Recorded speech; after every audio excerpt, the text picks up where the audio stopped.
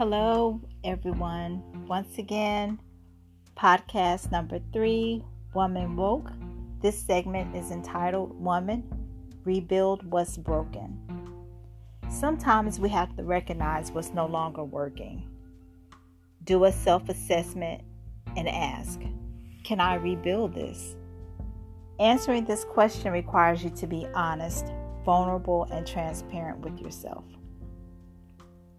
James 1:22-25 in the New Living Translation says, "But don't just listen to God's word. You must do what it says.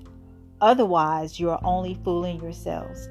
For if you listen to the word and don't obey, it is like glancing at your face in a mirror. You see yourself, walk away, and forget what you look like. But if you look carefully into the perfect law that sets you free, and if you do what it says and don't forget what you heard, then God will bless you for doing it." No matter how many mistakes you have made, no matter what you did, no matter how long you've been doing it, God can and will help you rebuild, gather what's left that is restorable, and help you move on, relocate to a better you. Romans 8:1-4 in the New Living Translation says, "So now there is no condemnation for those who belong to Christ Jesus. And because you belong to him, the power of the life-giving Spirit has freed you from the power of sin that leads to death.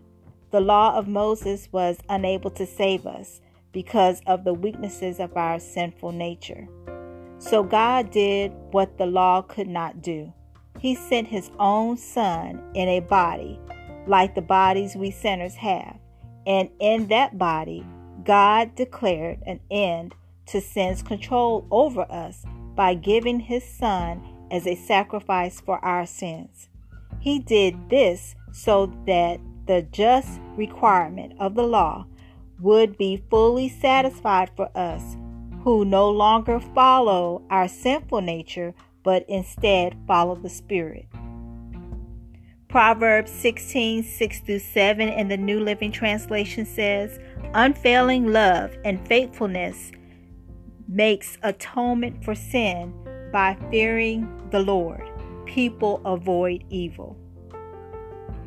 Rebuilding in God looks new, completely different, most of the time unrecognizable.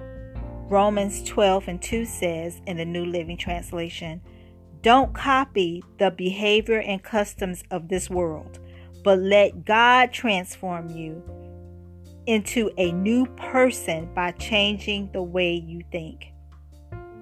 I'm going to read that again. Romans 12:2, New Living Translation. "Don't copy the behavior and customs of this world, but let God transform you into a new person by changing the way you think." Woman, it's never too late. You are never too old to be rebuilt by God. He is waiting for you to come to him with open arms. Romans 10:21 says in the New Living Translation, "But regarding Israel, God said, all day long I opened my arms to them, but they were disobedient and rebellious." Woman, God only wants the best for you. Jeremiah 29:11-14. I'm just going to read up all the way up to 14, just a portion of 14. The Message Bible says it this way: "I know what I'm doing. I have it all planned out. Plans to take care of you, not abandon you. Plans to give you the future you hope for. When you call on me, when you come and pray to me, I'll listen. When you come looking for me, you'll find me. I'll make sure you won't be disappointed." Woman, let God help you rebuild your life today. You can do it right now. Start now. Tomorrow is not promised. The next second, the next minute, the next hour, the next month, the next week, nothing is promised to us. You have the opportunity right now to stop the things you know that are not pleasing to God, and turn your life around. Turn your life around. This now is the time. We have no time to waste. You have no time to waste. Get in your purpose, woman. Get in your purpose and do what God has put in your heart to do. Please, woman, we have to get busy. We have to start. Now is the time. We do not have time anymore to waste. We have to be about our Father's business. Thank you for listening. I love you. Be blessed. Until next time.